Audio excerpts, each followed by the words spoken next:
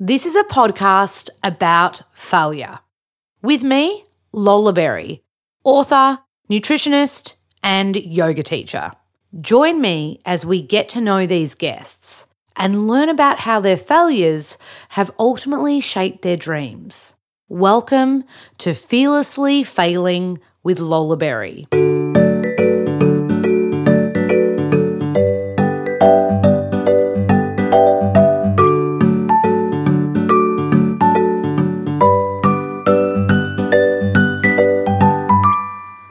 G'day, it's Lola Berry here. This next guest is a very dear mate of mine. His name is Jad. He's an awesome naturopath, counsellor, nutritionist, and his whole passion and jam is really about mindful self-compassion.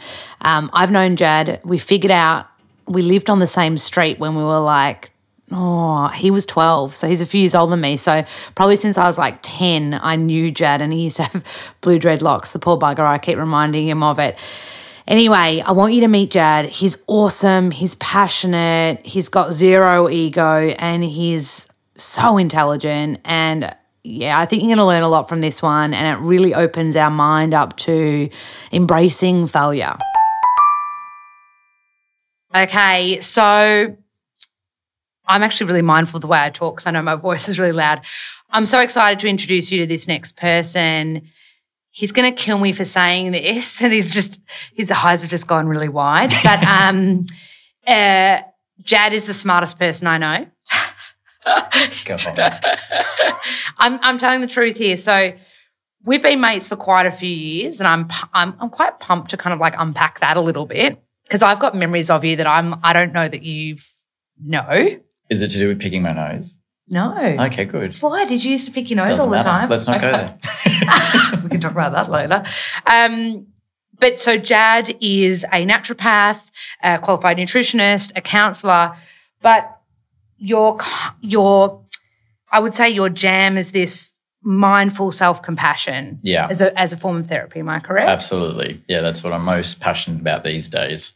So I'm so excited. You know the theme of this podcast. I was like, Jad, can you be on my podcast? It's about failure. I'm so effing pumped to have you here. You can swear, by the way. There's no rules. Mm-hmm. But I quickly want to go back to before you were a nutritionist, before you were, delved into counselling, ACT therapy, all these things. My first memory of you is when you had blue dreadlocks. And we lived on the same street in 1995. Yeah, it would have been, about 95, 96, around that sort of How old would we be then? I was 14, 15, 16 when you were friends with your little my little sister, and you were the little girl from down the street that would get out the front of our house and sell tie-dye T-shirts with my little sister. So she was already entrepreneurial at the age of about 9 or something like that. And I remember, so we'd always go to their place to play, and you were in the front room on the right-hand side when you walked in. Yes. You had a pet turtle? I had 2 pet turtles. My room was blood-coloured red with grunge band posters everywhere. I was a cliched, miserable, angsty teenager at the time. And you fire twirled? Recently brought that out again as part of my ongoing midlife crisis. I heard you tell me about this midlife crisis. He looks so handsome, by the way. I need to preface that right now. Oh, Jesus. We actually we'll talk about our food addictions, and Jad has a little thing for custard tarts. Am I right? I have a thing for a lot of things. We both like sweet though, right? And he'll be like, oh, no, I've just eaten. Oh, actually, we both quite like the new Darrell Lea licorice chocolate. And we both ate a whole family bar, didn't we? It was good, yeah. But see, I'll eat it and put 5 kilos on overnight, whereas you'll eat it and still look very handsome and svelte. I might talk about a study on donuts that relates to that later. Yeah. Oh, bring it on. So then fast forward to my next memory of you. We worked together at Paran Health Foods, and my first shift, I was talking to another staff member, Jevon, who's I think still your mate. Yeah. And I said, I love biophilia, the healing power of Mother Nature. And someone's ears pricked up, and Jad hadn't acknowledged me at this stage of the game. He obviously thought he was too smart to engage with me. And I was actually intimidated by Lola at the time. She had a book out and a YouTube thing, and I was like, who is this girl that's going places in in the And you nutritional turned world around and though stuff. and you're like, did you just say biophilia? And I was like, yes, I did. So anyway, we both nerded out over that. And then I turned to him and said, did you live in Albert Park? And you're like, yes. And I'm like, did you have a dog called Flynn? And you're like, yes. And I'm like, named after Flinders because that's where you used to go on like family holidays. God, you got a good memory. And you're like, I'm taking cognitive function stuff at the moment, by the way. I think Okay. my memory is quite good. And I do all the medicinal mushrooms. Anyway, which we can talk about in a sec as well. Anyway, I think I freaked you out in that moment. You did. Well, you also asked if you knew my cousin, and if my cousin's listening, I love her dearly, but she's a rat bag. And so I straight away was like, oh, how does this girl know my cousin, and what's the link here? We're talking Marnie here. You didn't even mention her name, but yes. Okay. Hi, Marnie. Awesome. Yeah, I'm throwing him. I'm throwing him And under so the I bus was just right like, away. how does Lola know my what's the link here and what's going on? And then as it turned out, we established that we grew up a few doors down from one another, and she was good friends with my little sister, and they used to get up into all sorts of mischief together. Oh, we got caught shoplifting together. Yeah. Toothbrushes, Disney toothbrushes. And hair scrunchies. Yeah, good. See, you've got a great memory too. Yes. And That a man down an alleyway made you steal. I told the truth though. I was the one You that caved in.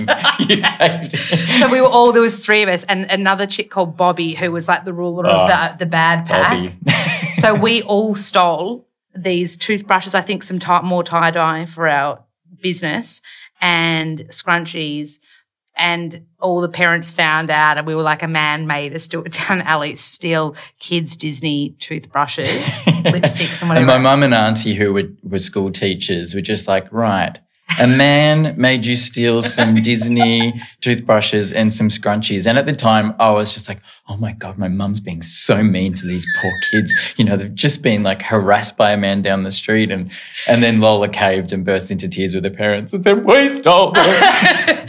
I was such a dipper. I was always a goody two-shoes at school. I do remember that. How funny. So my theory is we were always meant to be mates. That's my thing. I think Jad and I were designed to be friends. Yes. And you haven't been able to really get rid of me, have you, since I left Pran Health Foods, what, 5 years ago. You were And the I've one been person there that like stuck 7 up or for 8 me years. too. I remember Jad's like, you should not be getting rid of her. You were the one person. Okay, so we've established we're very good mates. So I'm guessing there'll be a few laughs in this podcast. The next thing that I want, a serious question, why the hell did you start studying nutrition and naturopathy, and what made you want to go down that path? Yeah.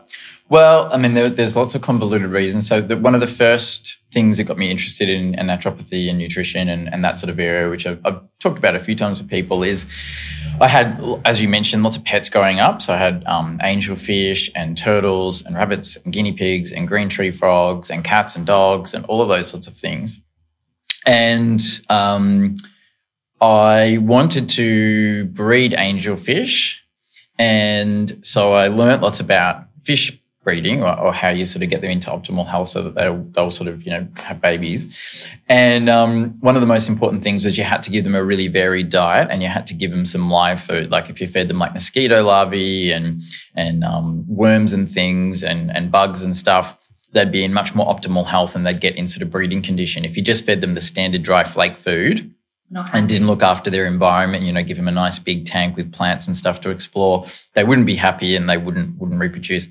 And I thought it was really fascinating. And I always was like, well, what does that mean for humans? Like, what's our optimal environment and what's our optimal diet and what are we supposed to be eating? And how old were you when you were realising that fish and humans are alike? 11 or 12. I mean, That's I was always pretty obsessed with nature documentaries as a little kid. So I was kind of like, we are animals. Like I never had, I used to get very angry when people would make a distinction between humans and animals. And then I went down the whole path of becoming quite a militant vegan for a little while and got into, wanting to be a raw foodist and stuff, which I failed miserably at because Cadbury cream eggs are not a raw food, believe it or not. Another addiction that we both share. And so through that, I sort of got interested in nutrition and health. I also became a vegetarian, and my parents both said to me, we'll support you, but you need to learn about what you need to eat to be healthy. So I was like, well, I'll show them, I'll learn about that sort of stuff. So I started reading books on vegetarianism and, protein combining and all of those sorts of things. It was sort of a thing at the time, and got fascinated then by human nutrition and by health in general. And that sort of led me down the path of potentially I wanted to become a vet and work with animals and nutrition. I could see you leading down the vet path. Yeah, possibly would have been a more profitable career choice.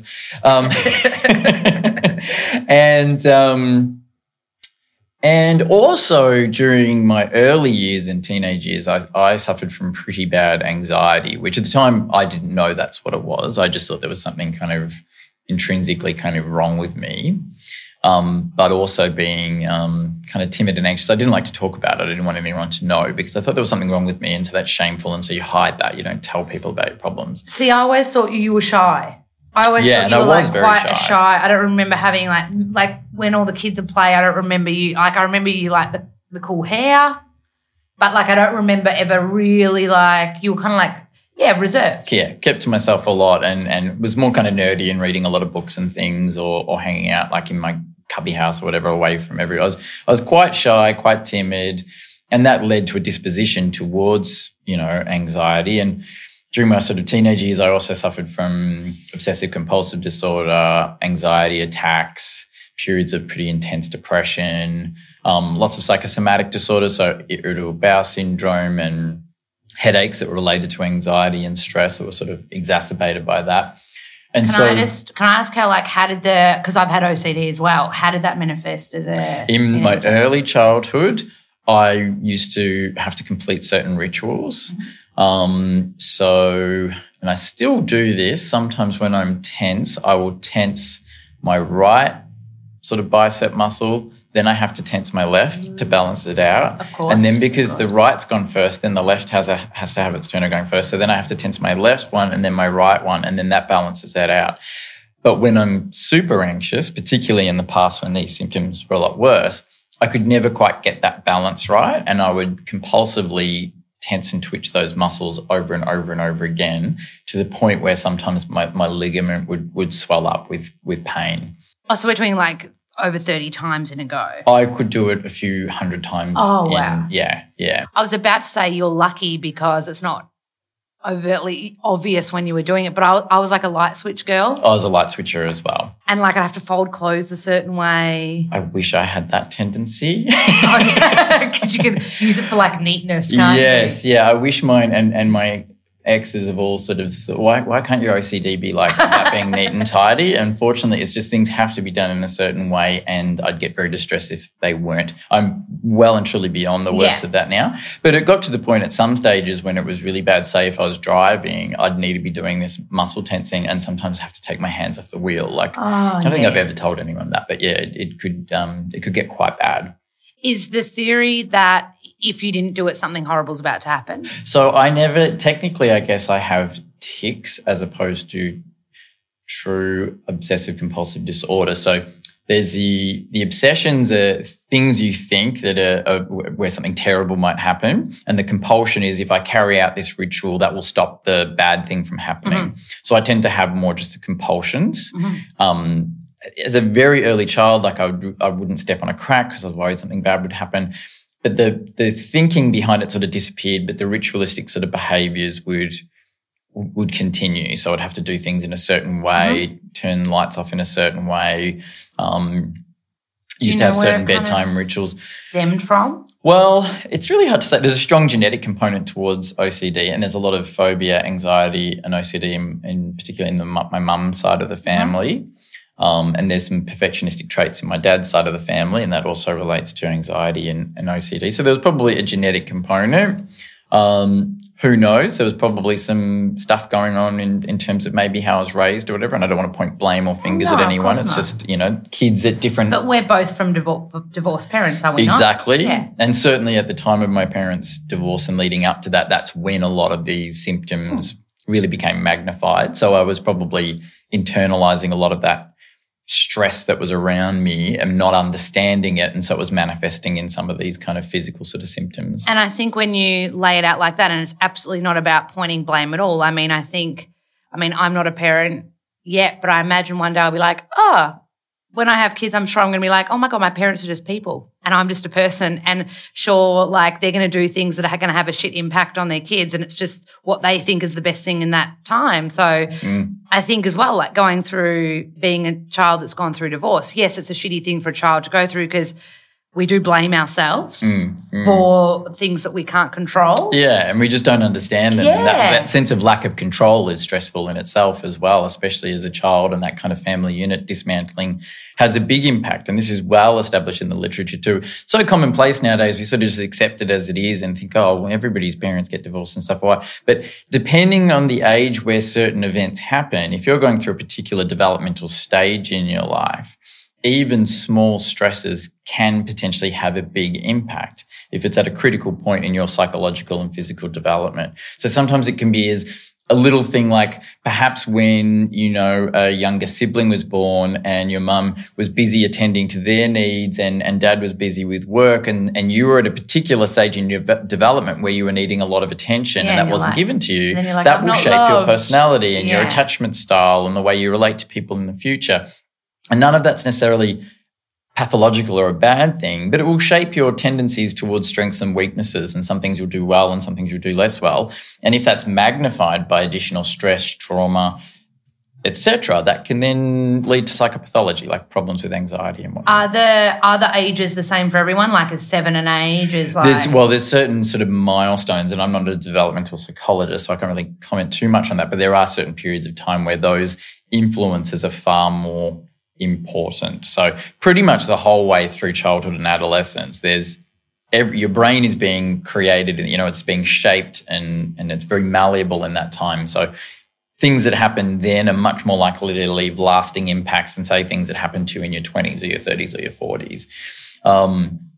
So certainly very, very early life, so before the age of 3, you can make big predictions on a child's behaviour in that up till that age and how they're likely to behave in relationships as adults. How fascinating is that though? It's really fascinating. Like, pull the emotional out of it, just like look at it from, I guess, almost like a scientific is the aspect you're coming from right now. Yeah. And then if you throw on top of that like spiritual stuff, like your soul chose to have this life and have the parents that it's had and have the experience that it's had, it's pretty fascinating. Exactly. And it's all, it's a huge kind of learning curve we have to all go through, and it involves a lot of, by understanding a lot of this stuff, you then have to bring in a lot of sort of self-forgiveness too, because you realise I'm the product of a whole confluence of factors that I had no control over, and we all are. So there's an element of it where there's free will and choice, and there's an element in our lives where we're sort of subject to the wills of things around us, a deterministic sort of universe. So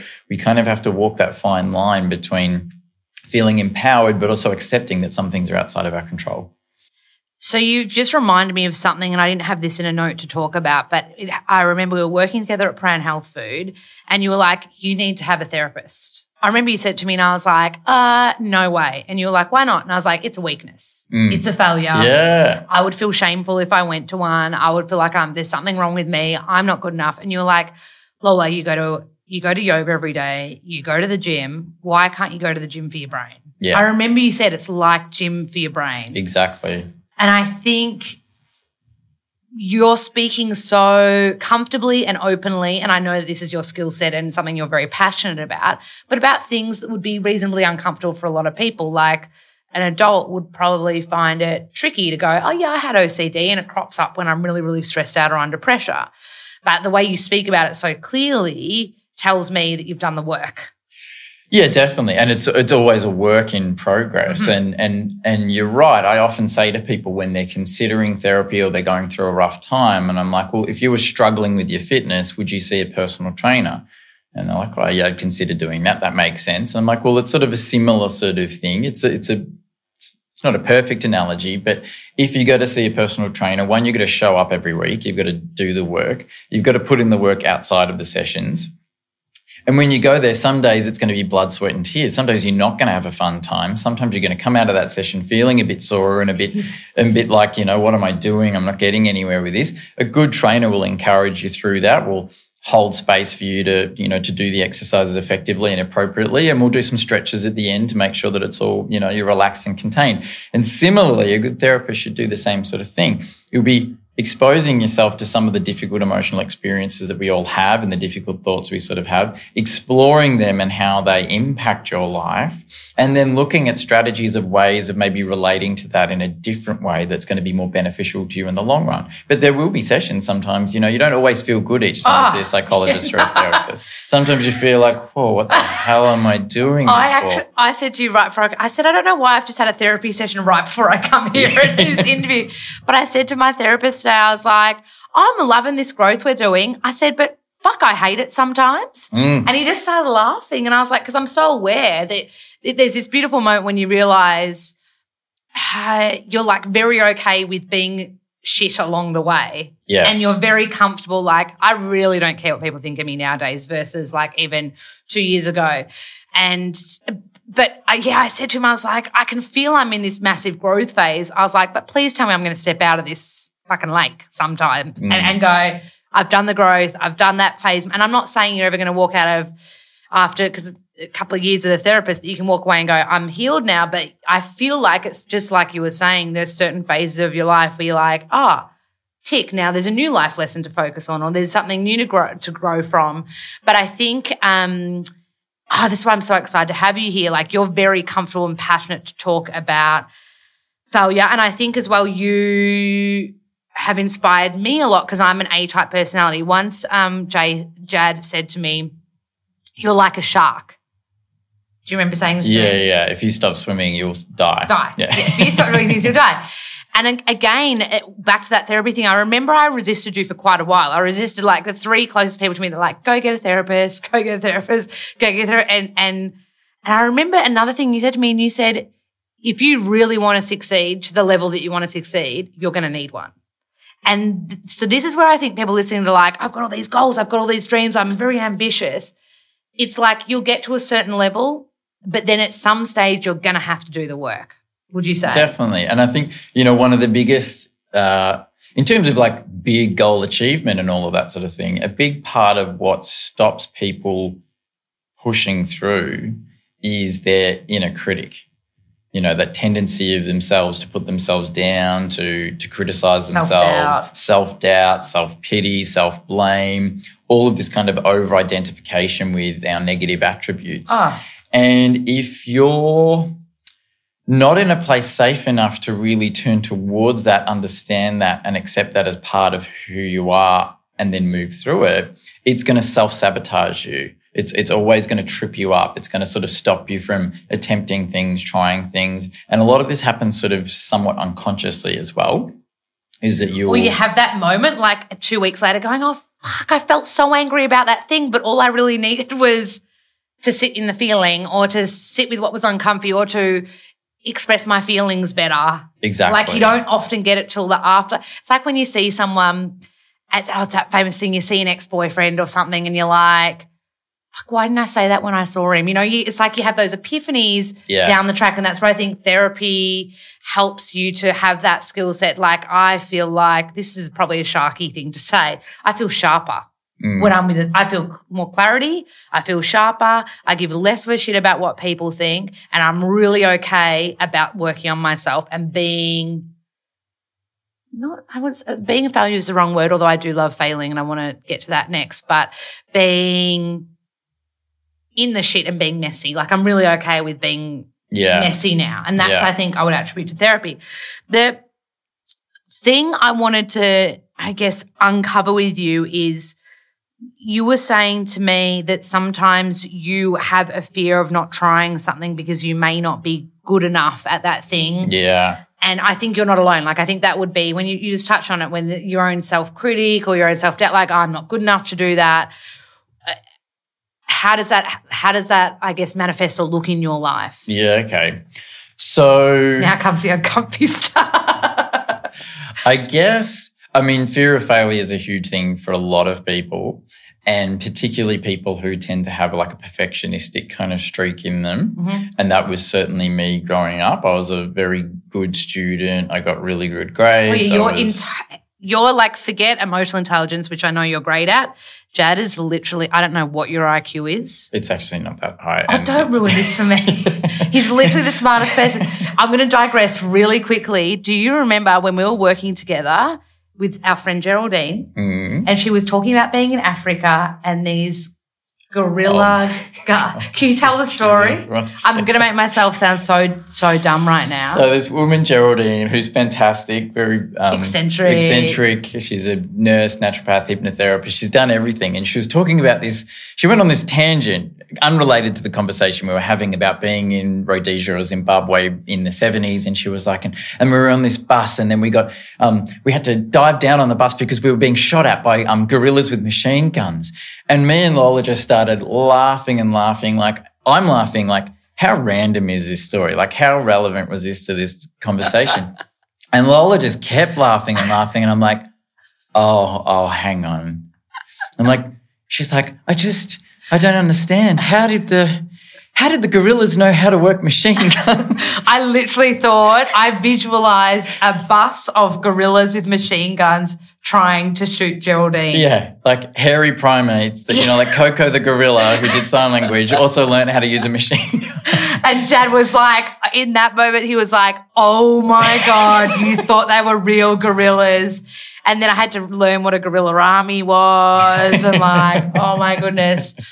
So it clearly would have prefaced again, Jad is much smarter than I am. But also what is lovely about a situation like that is how quick you are, and talking about failure, how quick you are to just laugh that off and just be like, oh, well, I didn't know that. Who gives a shit? Whereas, especially me earlier in life, if I felt like I'd said something really dumb, I would have been like, you're an idiot. You shouldn't have opened your mouth. Why would you say something so stupid? And you're better off just not talking rather than saying something that you don't know anything about. And it would hold me back from, say, asking questions in class. I might be really passionate and interested in something, but because I wasn't sure, I'd be too scared to ask a question. It would make me, avoid certain classes where I wasn't, doing so well in. I'd just be like, oh, I don't feel like going to that class, or I've got a headache today.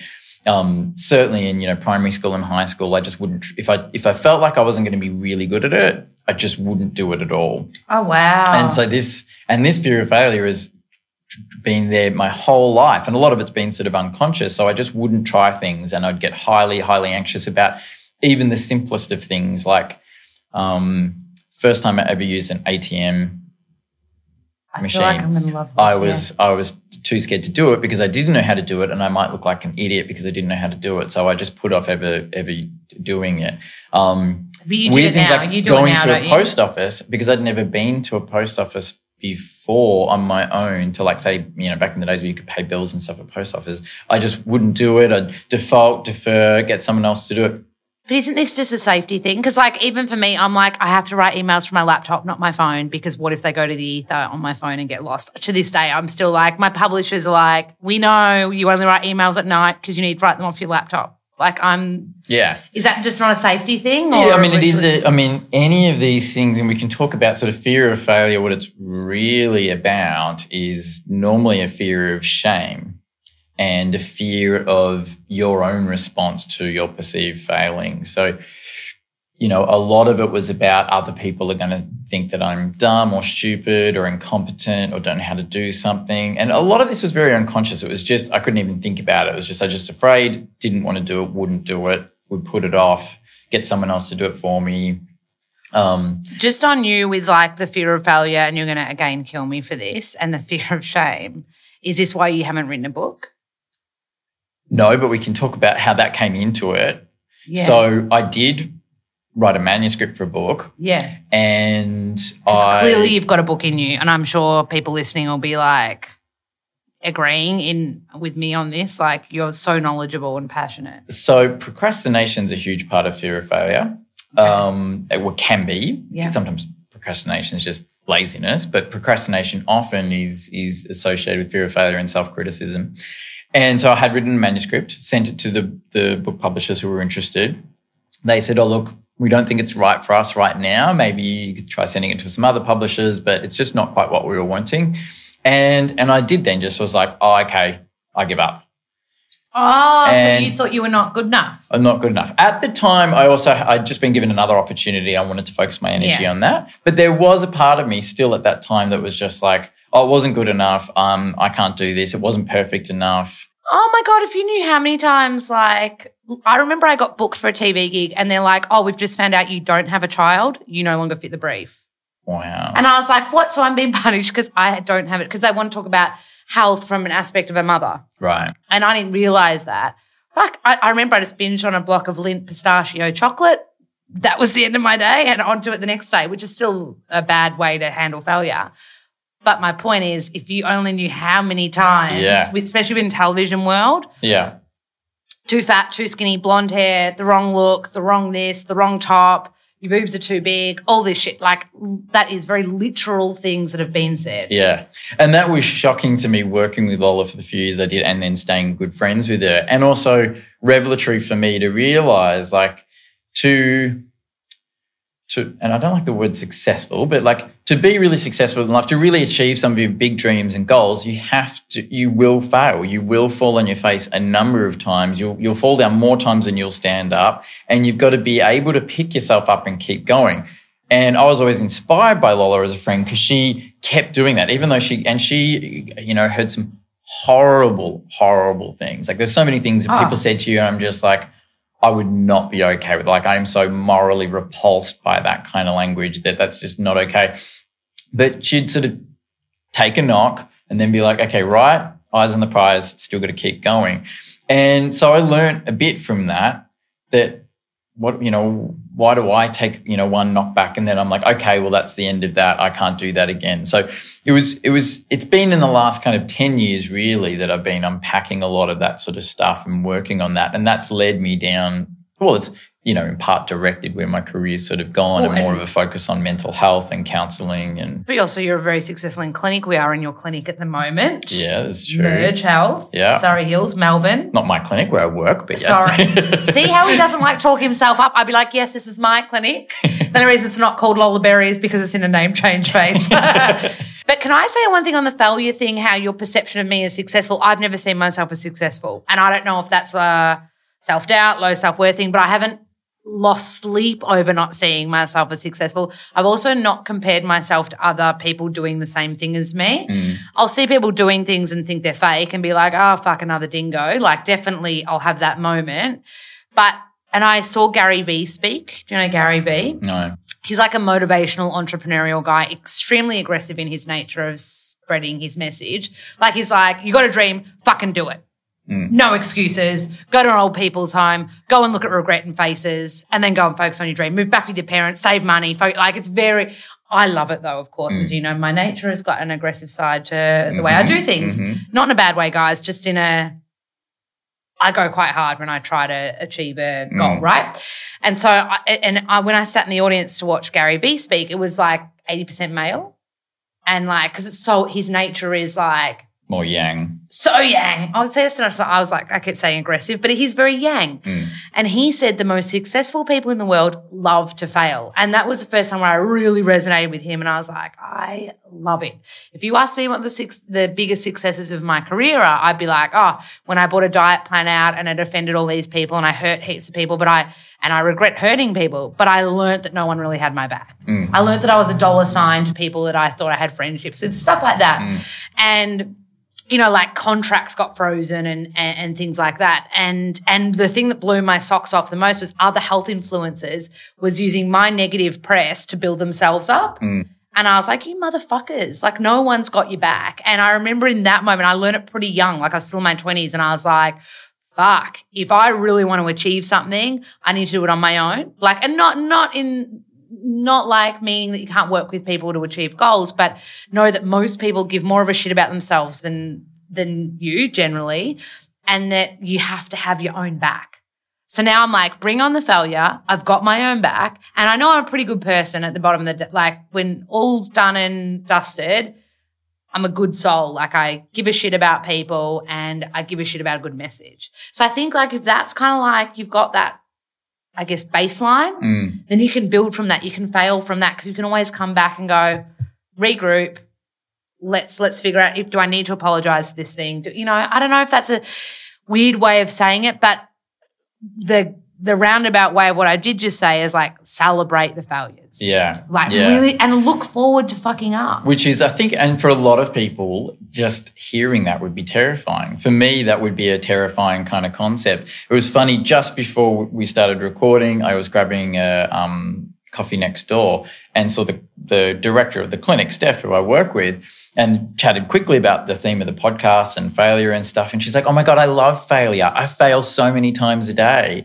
And, you know, she's a real go-getter, entrepreneurial, dynamic sort of personality. And it's been fascinating for me exploring these concepts to see how big a trait that is in people who really sort of push their lives to the max, is that they're just like, failure is just feedback. You know, failure is just part of the process of learning.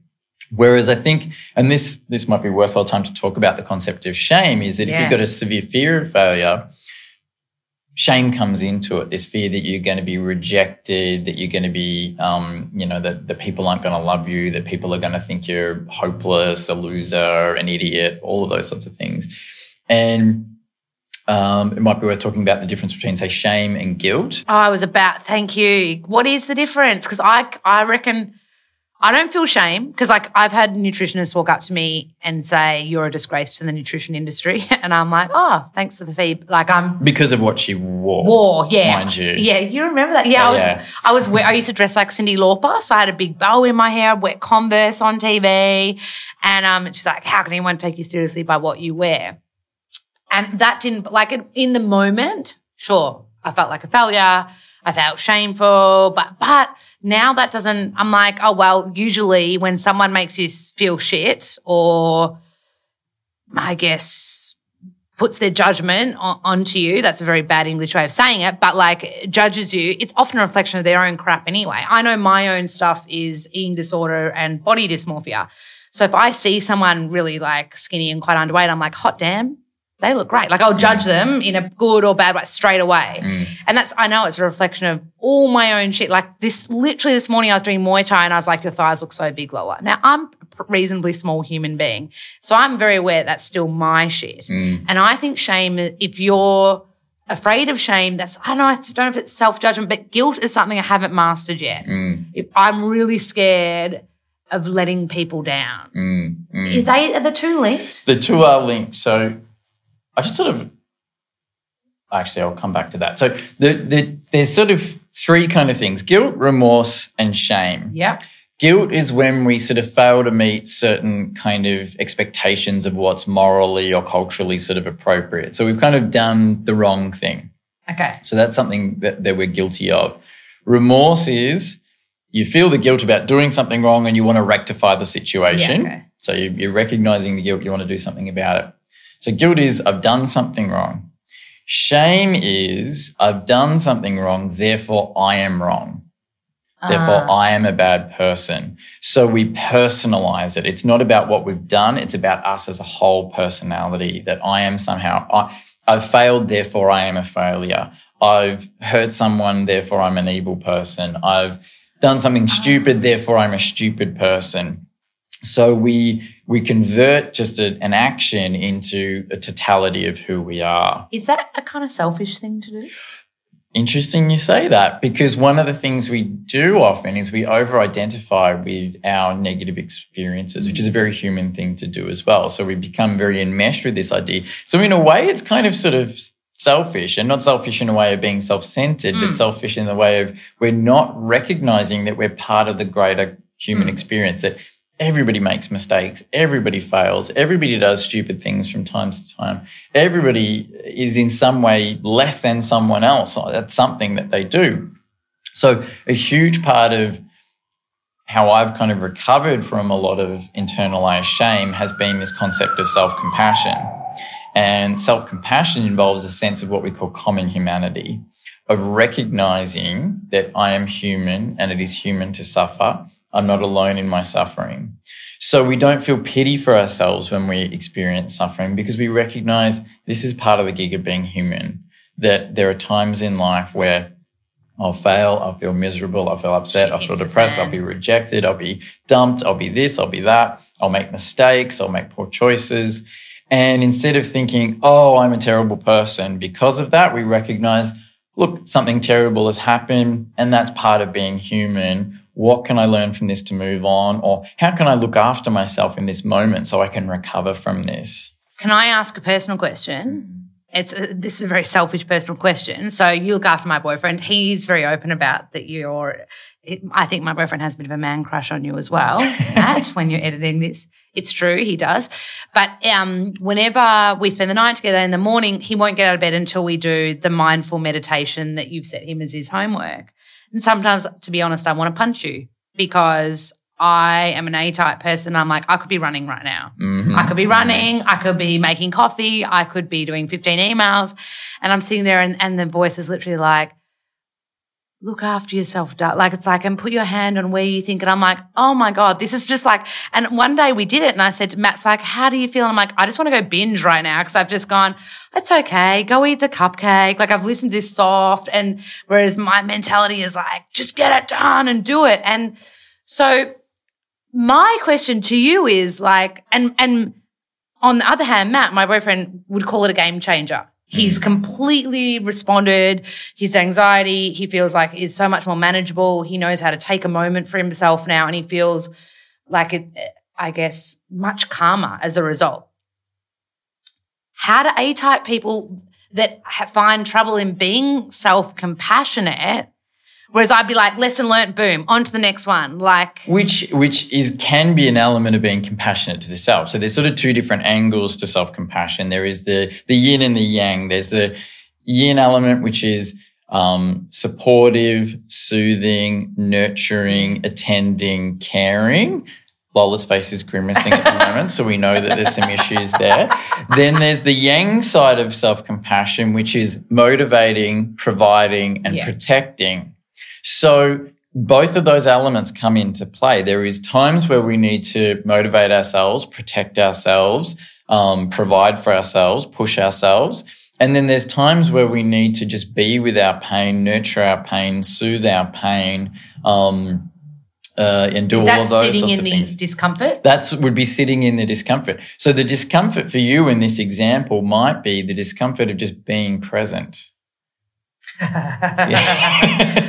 bugger. I saw that. He literally waited for that to land.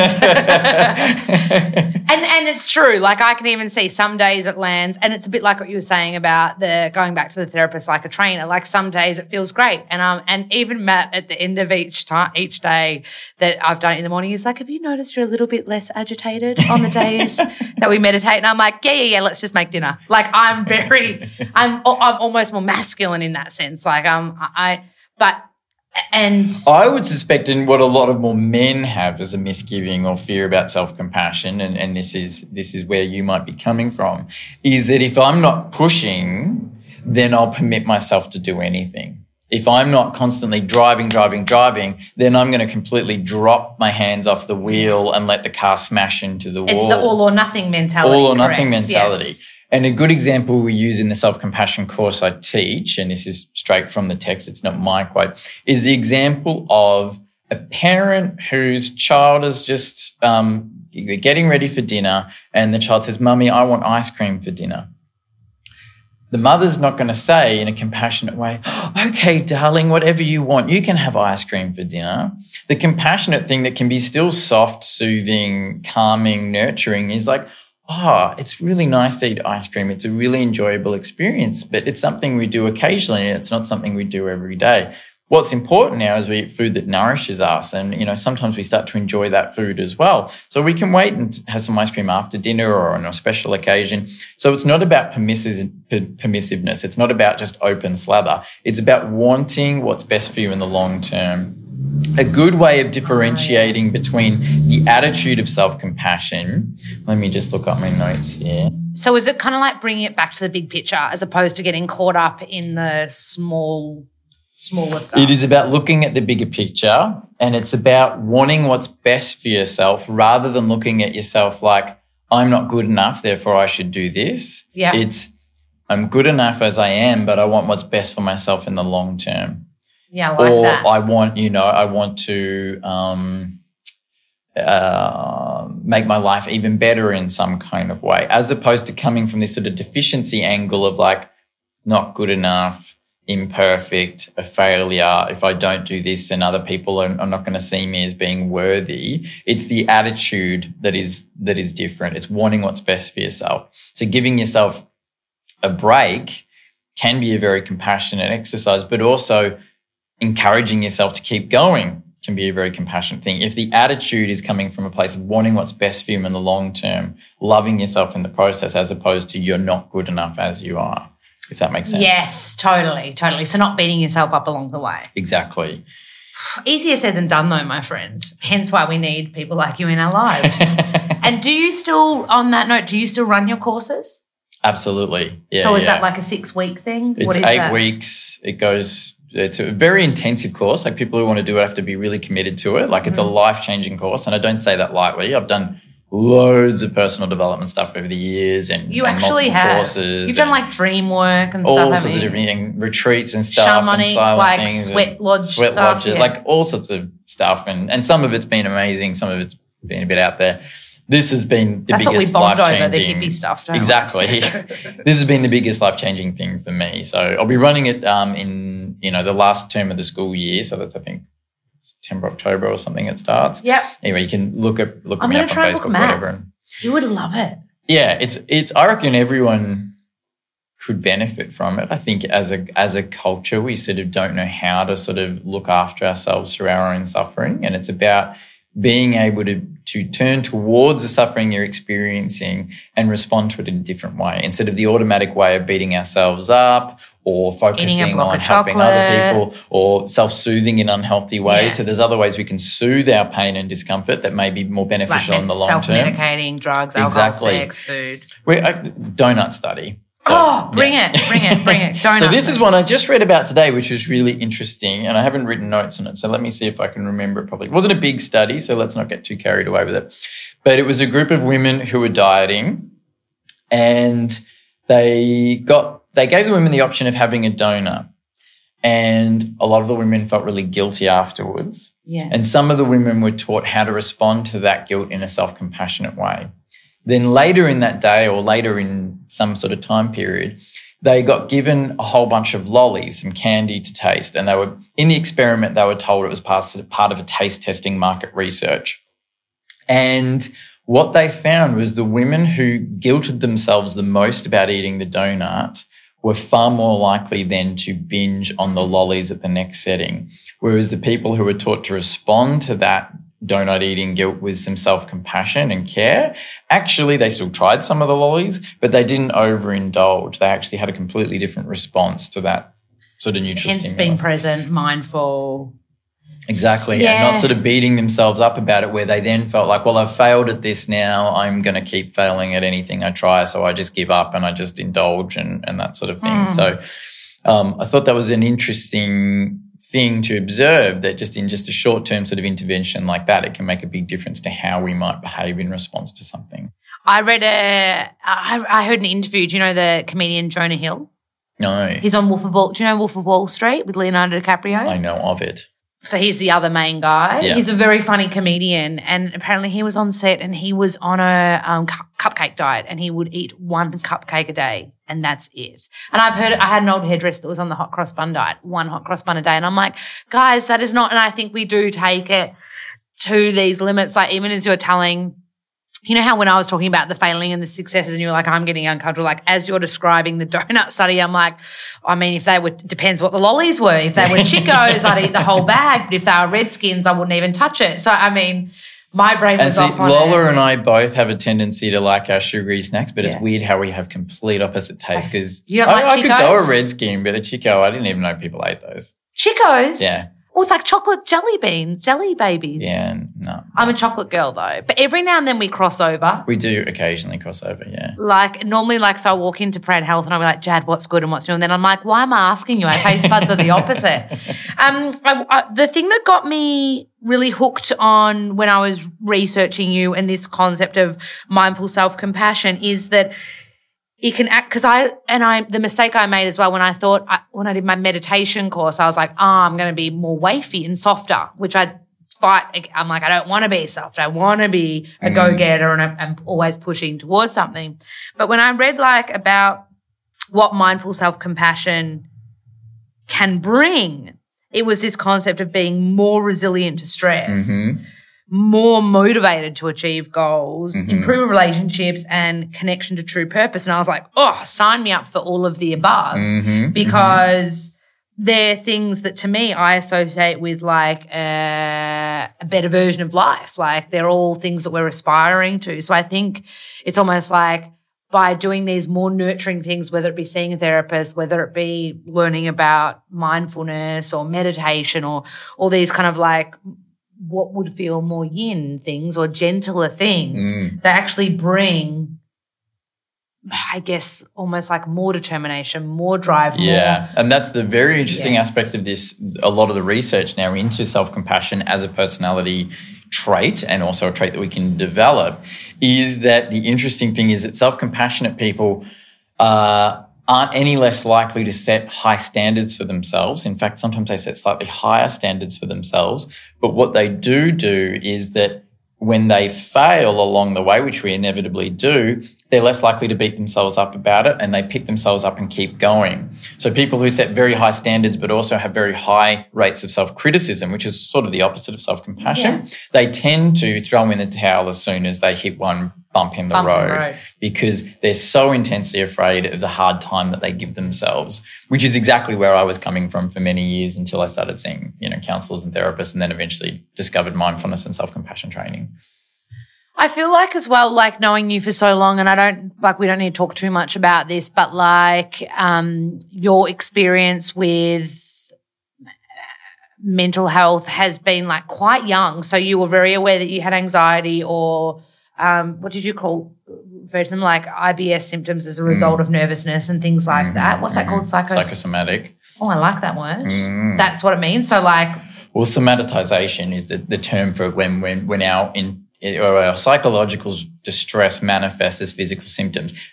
Unfortunately, people mistake that into thinking that the physical symptoms are imaginary. The physical symptoms are real. They are really there, but they're often caused by psychological stress. Yeah. So there's an important distinction because sometimes people hear that IBS has a psychosomatic element and they're like, people are saying it's all in my head. It's not all in my head. It's real. It's like 100% it's real. Yeah. And certainly there's going to be physiological impacts like the food you eat, etc. Yeah. But your nervous system plays a profound role because our minds are part of our bodies. We need to stop thinking as the mind as being separate. Yeah. It's a ridiculous concept.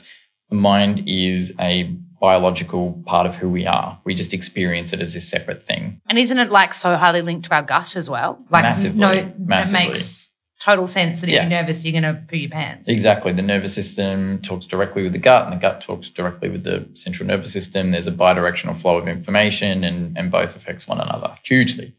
So, and like this is kind of like a bit darker, but you have experienced like someone from your past that's committed suicide and would put trigger warning on this, but like you were pretty young. That would have had some kind of impact on you, correct? Huge. So at the time where I was sort of starting naturopathy and had already been sort of experiencing a lot of severe anxiety and panic attacks and depression, etc., my ex, who was ex at the time but still was very good friends with, killed himself due to a mental illness. And I then plunged into a period of intense despair, depression. Because you were young. How old were you? 21. That's tiny. Yeah. That's so had, a lot of what in the literature would be called complicated grief. So I wasn't sort of processing the grief properly due to various different factors. And that led to some pretty serious depression and some shame and guilt. Like in terms of fear of failure, I felt like, but I was, studying health and stuff at the time. I wish I could have helped him more. I wish I could have referred him on to better services. I wish I could have gotten him on to, to see this nutritional practitioner or whatever. So there was still this kind of regret and shame that I should have done more and therefore I've failed in some way. And that's very common when people experience any death, but particularly suicide, is there's a lot of survivor guilt. So the people who are left behind feel like, I wish I could have done more. And just like the guilt and shame we were talking about before, I wish I could have done more, I wish I didn't do this, can turn into, well, therefore I'm a bad person because I didn't. Especially at 21, it would be hard to separate yourself from those initial. Your brain's still developing. I was a young 21-year-old. Like I still, was sort of really figuring myself out. So that's when I started I started getting some counselling. I started recognising, actually, I think I'm a bit fucked in the head. Which, do you know what I think? We've all had moments in our life. Like the reality is every human has gone through shit on some level, whether it be as hardcore as what we just spoke about with you, whether it be an eating disorder, whether it be you've said you've had panic attacks. I mean, panic attacks, I had my first one at the start of this year. I thought I was having a heart attack. Yeah. I shit you not. And I'm a nutritionist. I should have known, oh shit, you're having a panic attack. Don't freak out. I was holding myself against a wall because I thought I was going to fall down. They're terrifying. Panic attacks they're literally, panic is, terror. And yeah, the first few ones I had, I would get what's called disassociation, which is often a common symptom of trauma. I've never been able to identify any major trauma in my upbringing, but I have a lot of symptoms of sort of trauma, which I've worked on over the years. And my symptoms was that I felt separate from my body. I felt like I wasn't inhabiting my body, that my body felt kind of foreign to be in and didn't sort of almost make sense. Like certain movements felt like that my hands were moving at a different time to what my brain thought they were moving. It was very, very disturbing. So I became pretty convinced that I was starting to suffer from some sort of psychotic illness, like a schizophrenia or bipolar. That's when finally I started getting some help and also started making big changes with my diet and lifestyle too. So the stuff that I was learning through studying to become a naturopath, I started implementing more heavily, noticing some changes there, then started working with first a psychologist and then started seeing a counsellor who I saw for many years, who was incredibly helpful at getting me to understand what I was going through, understanding all the triggers that were, creating these sort of states within me. Also getting me to understand some of the beliefs I had about myself that were then impacting on my ability to, move forward in life and do things. And this sense of fear of failure as well, that if I can't do that because that's just not something I could do. So a good example was at the time I was working in some health food stores in the city and I'd been offered a management position. And I was like, well, I can't do that. I'm not a leader. I'm not an assertive enough person. I can't tell. I was working with these big bodybuilder guys who some of them were quite intimidating and stuff. And I was younger than a lot of them. I'm like, I can't be in charge of them. They'll think I'm just an idiot. They're not going to take me seriously. And it was through that process of working with this therapist, we sort of unpack some of those beliefs.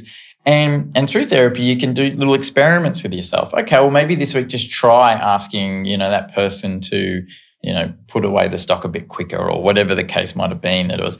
And I feel like you'd be good at this now. You manage, I have no problem now. Yeah, I was going to say my experience with Jad, and then I also, as you were describing those things about asking, that's that self, like relating it to yourself. I was like, I could totally put someone in their place. Yes. But then I have a little bit more bitchiness in me than, say, you. Well, and assertiveness and your own boundaries. Like I had no fear at that time about asserting myself in terms of the knowledge I had. I would, if I'm at a seminar or whatever, I'll put my hand up and ask a difficult question of the person who might be hosting the seminar. It doesn't bother me at all. By the time I got around to doing my second degree in counselling, I was the cliched mature age student. Like I'm up the front, asking questions, sharing anecdotes, couldn't give a fuck. Like I'm here to learn.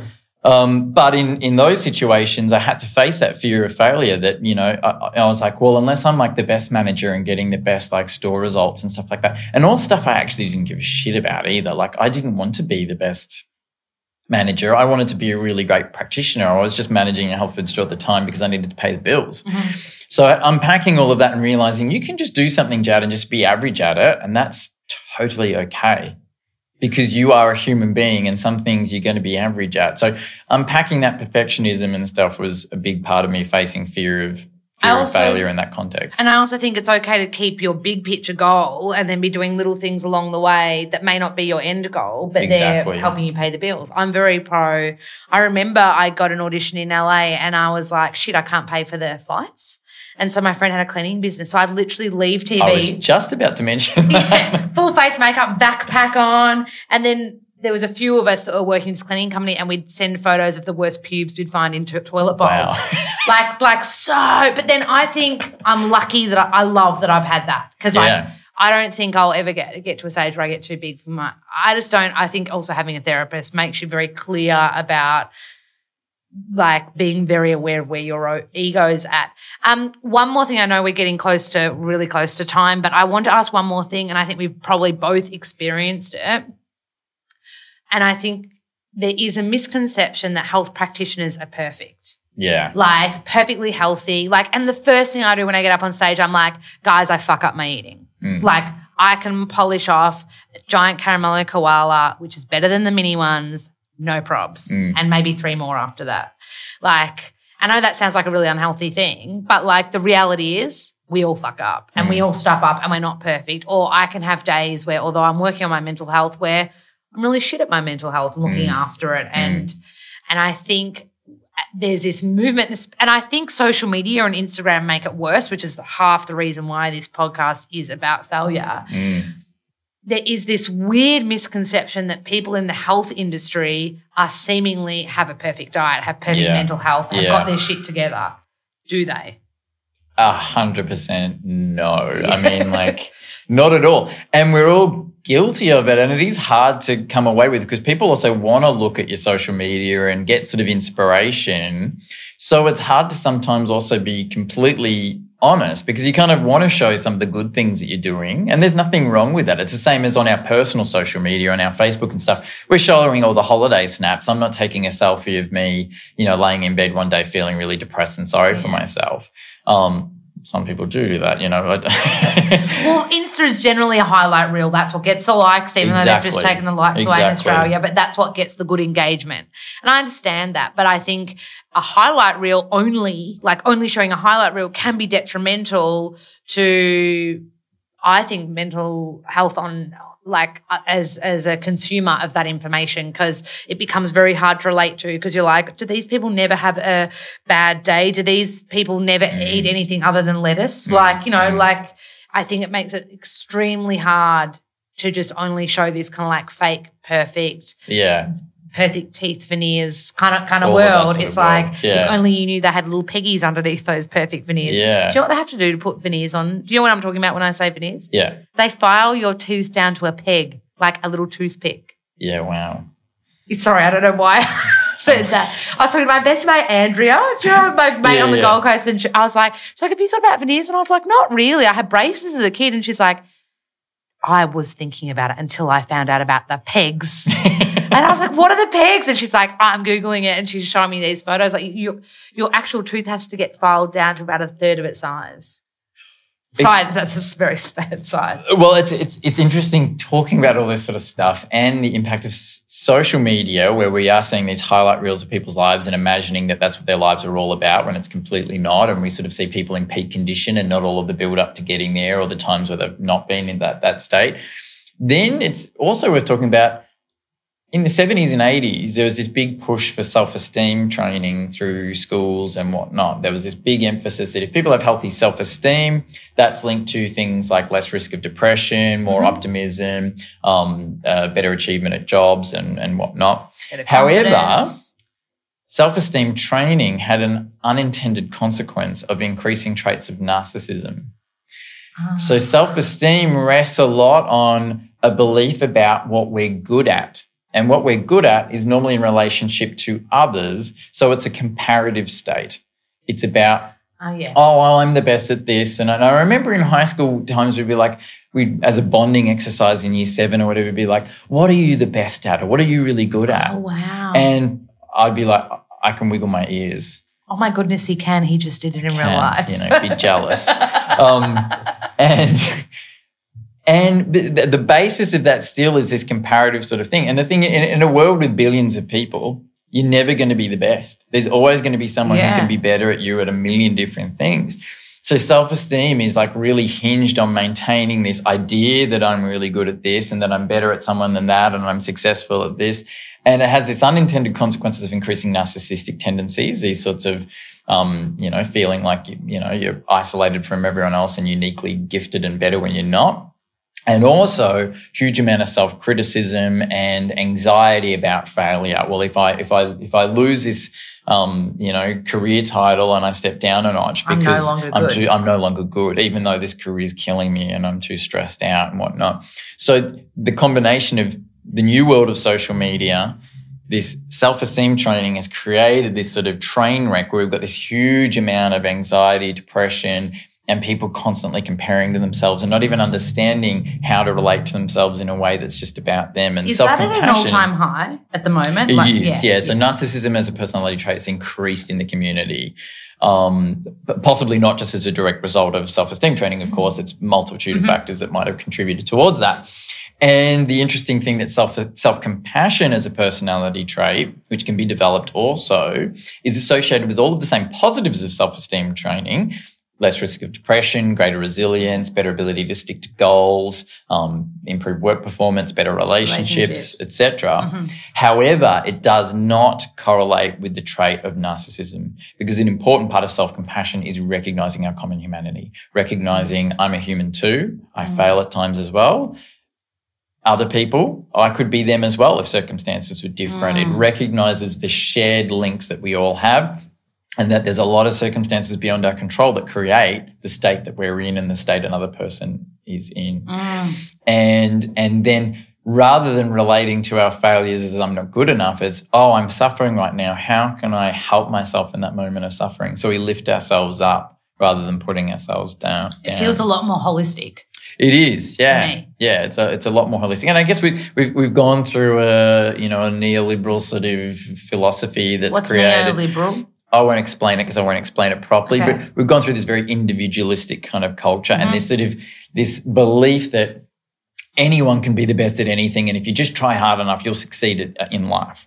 Which is true to a degree. You've got to be passionate. You've got to be purposeful. You've got to utilize grab opportunities, but. No, not everyone's going to be a fucking astronaut. Not everyone's going to be an Olympic athlete. There's going to be things that will limit you along the way, and that's okay. There's nothing actually wrong with that. And, society and all sorts of other influences will influence where you kind of get at. And relating to yourself in a way that's not comparing yourself to the global average, but instead comparing yourself to the fact that I'm a human being, what's good for me, what's going to make my life meaningful, purposeful, enjoyable, what's going to help me connect to others, what's going to make me able to cope with life's ups and downs is a much healthier way of relating to, purpose and drive and whatnot. And I think also there's a word in yoga called dharma, to live purpose. And I always think that and you can see a lot of people don't live to purpose because it's scary and the fear of failure and safe and I should do what my parents think I should do and all those kind of things. But I think if we can get this this kind of mindful, present self-worth, self-compassion, self-love, all of this kind of right, then you're going to start marching to the beat of your own drum in a non-narcissistic way, hopefully. I remember you told me once the order in which the people are most self-confident and straight women are at the bottom of that list. I think the top was straight males. Then came lesbians, then came gay males, and then came straight women. Do you remember you telling me that? Yeah. So there was some studies on that to do with self-esteem. It was to do with pretty fascinating. Which is interesting because it's about rating yourself against other people, and we won't get into the politics of it all, but we do live in a world that has historically been patriarchal, straight focus, heteronormative. All of those sorts of factors play a big role in shaping us as people. And then if we know that our self-beliefs also then predict our likelihood at success in certain things, if we're starting off with an ingrained self-belief based on the group from which we come from, that could be limiting. Again, where therapy comes into it and any kind of self-development stuff, when we can start to recognize some of these beliefs and patterns we have, we can also make different choices in relationship to that. We can also forgive ourselves for not being ahead. Oh, actually, I started off a little bit behind the rest of the team in the rat race. So it's going to take me a while to get further and I might not ever reach them. But the focus is then on your own inner progress rather than on where I am in relationship to others along a sort of social status scale and stuff. Oh yeah, you gotta run your own race. My last thing is what do you want to leave people with? What is your nugget? What is your, say someone's just fuck in the shit at the moment and, feels a little bit maybe helpless and not in a, just in that kind of it's that, when you get stuck in that that melancholy, stuck. So I guess what I've really discovered in the last few years is if there's any sort of concept of a legacy that I think I want to leave, it's that compassion is a superpower and it has the potential to save the world. Oh, I love that. And I think if you're struggling in a moment, the first thing you need to do is first turn toward it. Try not to run away from it. Recognize, how am I struggling right now? What is my experience of this struggle? And gently labeling that, being honest with yourself. Actually, right now, I've hit rock bottom, or actually right now, things are not like I want them to be and I'm hurting. So that's mindfulness, turning towards... Sitting in the shit, turning towards it, and just acknowledging the reality of it, not in a self-pitying way, but in an honest appraisal. Actually, things are really tough right now. Then bringing in a sense of common humanity. Okay, it's human to suffer at times. I'm actually connected to other people around the world right now who are suffering just like me. I'm not alone. I'm also not special because I'm suffering. There's not something uniquely bad about me. It's not shameful for me to be suffering. I'm not unique in that sense. Other people suffer just like me. So common humanity. Then the most important little icing on the cake, some self-compassion. If someone else was suffering just like you in that moment, what would you say to them? What tone of voice would you use? What physical gestures might you offer them? If someone who loved about you very much saw you were suffering in that moment, what words would they use? What tone of voice would they use? What physical gestures would they offer you? Get that felt sense of what it feels like to offer compassion to someone else, to receive compassion from someone who cares about you, and then see if you can offer that to yourself. Give yourself some kind words. Give yourself a little rub on the shoulder, or even a little squeeze, or a rub on the heart or something like that. Because you talked last time about the power of touch, didn't you? Exactly, yeah. And that's a huge part of self-compassion training, is exploring physical touch and how that can be soothing. And it doesn't work for everyone, depending on your sort of history and stuff. And tone of voice. Often when we recognize, I'm down in the dumps, I'm feeling bad, I should motivate myself. Oh, get up, get up, you lazy sod. You should just be doing something better. Lazy sod. Well, yeah.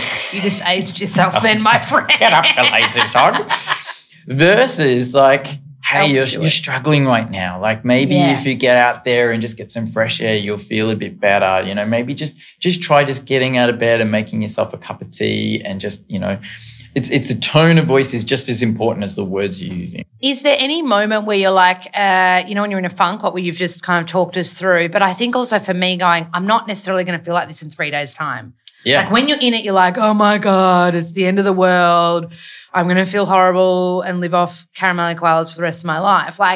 The way you are in that moment is you're feeling something, you're feeling like crap, but that doesn't mean that that's going to be the rest of your life. Exactly. You know what I mean? That is just maybe and that's a day or two. An important component of the self-compassion practice is mindfulness, is acknowledging here's the present moment, but it forms part of a whole bunch of other factors that led up to that moment and that are going to lead out of that moment. Everything changes. Nothing is permanent. Nothing stays the same.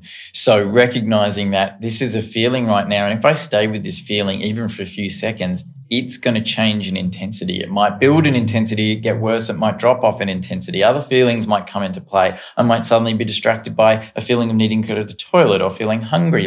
When we stay present with it, we stop getting into this storyline that says, I'm going to be like this forever. I'm going to feel like a failure forever. I'm going to feel fat forever. I'm going to feel like a loser forever. We start recognizing, actually, this is just a feeling. It's just a transient phenomena that I'm experiencing. Stay with it for a bit. Remind ourselves that it's human to feel that life involves ups and downs. In fact, quite a lot of downs, and that's okay. Yeah. And then building that sense of common humanity, reminding ourselves we're human for having that, and offering ourselves whatever kindness we need in that moment. And the kindness might just be like, you know what, you're having a really hard day. I think you do need to just stay at home and take care of yourself. I think you do need to call a friend. I think you do need to book in with a therapist. It's time. That can be a really caring thing to do. Or it could be the motivating yang kind of factor, you need to protect yourself against the dickheads in your life that are, impacting on you in a negative way. Or you need to motivate yourself to get up and do something different. Or you need to, What does it provide? Oh, or you need to provide yourself with something that's important. You know, you need to fuel yourself with better food, or you need to, you need to get a better job, or whatever it is. You need to change your situation. That's the yang side of compassion. Do you know what my trick is? Every time I'm like, I just need I'll watch bloopers. Yeah, I've done it for years. Wow. So I'll go home and I'll watch like Will Ferrell bloopers or like someone that I love bloopers. One, it shows me they're human. Two, it's hilarious, and normally they laugh at themselves. Yeah. And it's so much fun to watch other humans laugh and I guess enjoy. And it normally will it'll be enough to kind of like snap me out of it. And also because I love filming and acting and things like that, I'm watching someone live their truth and their dharma, which for me I can associate with, that's something I want to do one day. And so I find that really inspiring, and then that kind of pulls me out of that little funk. And I don't know if it's like a coping mechanism, but it's always been quite nice. Or I watch the Steve Irwin doco. Like these things that to me I associate with authentic, unapologetic passion. Yes. I love that. Yeah. And I think that's kind of something I bring. And so when I see that in others, I'm very inspired. Yeah. Well, it's a perfect example of you're reminding yourself of your common humanity. You're sort of recognizing, here's someone really successful and they're doing all these bloopers. They make mistakes too. Yeah. So it's okay if I make mistakes. And it's actually, mistakes are kind of funny in the scheme of things. Like they're surprising because we're going ahead thinking we're doing the right thing, and then bang, reality smacks you in the face. And, it's just like funniest home videos when someone's water skiing and then they flip over and hit into a wall. Like, hilarious. So hilarious. So hilarious. You have just blown me away, and it's been such an honor to have you on this podcast. I actually think that you could totally have your own mindfulness and compassion podcast one day. Talk to Matt about that. Or like, fear of failure, thinking in my head. But also, and that was my last. I know I keep saying this is my last thing. I just could talk to you all day.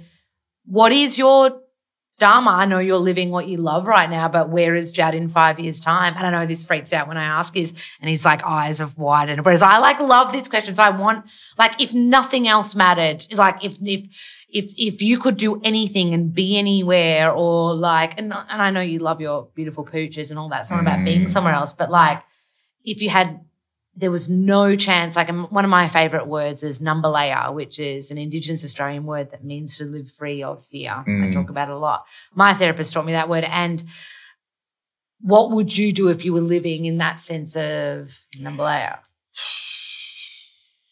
Well, I mean, I'm going through a huge soul-searching period at the moment because I've recently gone through a huge breakup and going through a bit of the cliched sort of midlife crisis, really reevaluating things. He's very young, by the way. So. There's two things. The passion I want to experience in the next 5 years would be I want to travel a lot more. So that's a massive agenda. How can I manufacture a life where I can do a lot more traveling? In terms of career and personal sort of legacy, it is about teaching the skills of compassion and mindfulness. And you can do that anywhere you are, Jad. This is you true. Can travel the world with I could be running an online program or something. Yeah. Teaching workshops and stuff I absolutely love. Every time I teach a class or work with a client on these things, even if I'm having a terrible day, I don't want to get out of bed, I really don't feel like working today, bang, as soon as I click in with someone, I'm in that moment, my passion's lit up and I'm enjoying it. So I want more moments like that, more moments of teaching these sorts of skills, talking about it, podcasts like this get me so excited. Similar to Lola, I could talk about this shit all day long. But I also want to travel and see the world a lot more. And that's something I think fear has stopped me from doing. And that's something I really want to move through is that, recognizing that fear is just a feeling. It doesn't stop you actually from doing anything. And fear comes along for the journey with a lot of the things you do in life, and that's okay. You've got to be friends with fear and failure. I love that. Be friends with fear and failure. That is the perfect ending to this podcast. You're awesome. Thank you so much for having me. You're awesome as well. I've learned so much about failure from you. What a compliment. I've learned so much about failure from you. I've learned so much about picking myself up when I've fallen down from I just can't wait. So we've been friends, close friends now, I'd say, 10 years? I'm 33. I would have started working at about 23.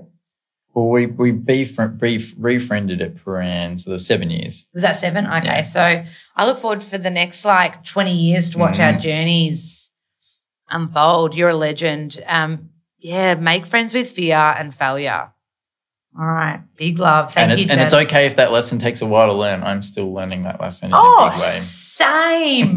When you say fear, I'm just like, oh, but yeah. But yeah. Oh, skydiving, or like I've skydived and swam with whale sharks, and I remember whale sharks, you got to swim in 300-meter deep water. And you just jump off the back of a boat in the Maldives, like off the grid. I remember my friend Andrea filmed at the moment, and the chick's like, jump now, because you've got to chase the whale sharks, but you can't get too close because the propellers of the boat are quite dangerous for the whale shark's fins. Mm. And so you got to get close enough, jump off the boat, and then swim for your life to get close to the whale shark. And I remember she was some German chick, and she was like, jump. So aggressive too. And I was like, Adria's got on film. I'm like, holy fuck. And then I just jump and swim and like swallow so much water. And I just think in that moment, nothing else mattered except for seeing these majestic creatures and shitting myself at the same time. Do things that get you outside your comfort zone. Feel that fear. It is so empowering as well. Absolutely. Make friends with fear and failure. Jad, you're friggin' amazing. And yeah, I just can't wait to see what's next for you. Big love. Thanks heaps.